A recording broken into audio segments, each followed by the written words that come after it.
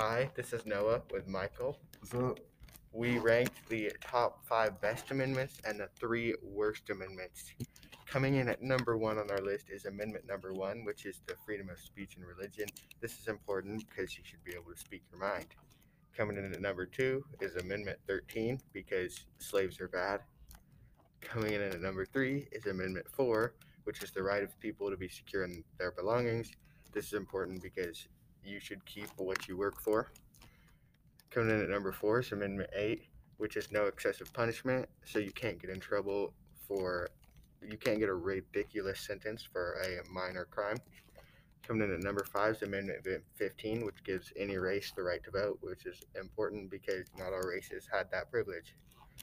For our worst amendments, the first worst amendment is Amendment 18, which abolished alcohol. I think that should be obvious why that's bad.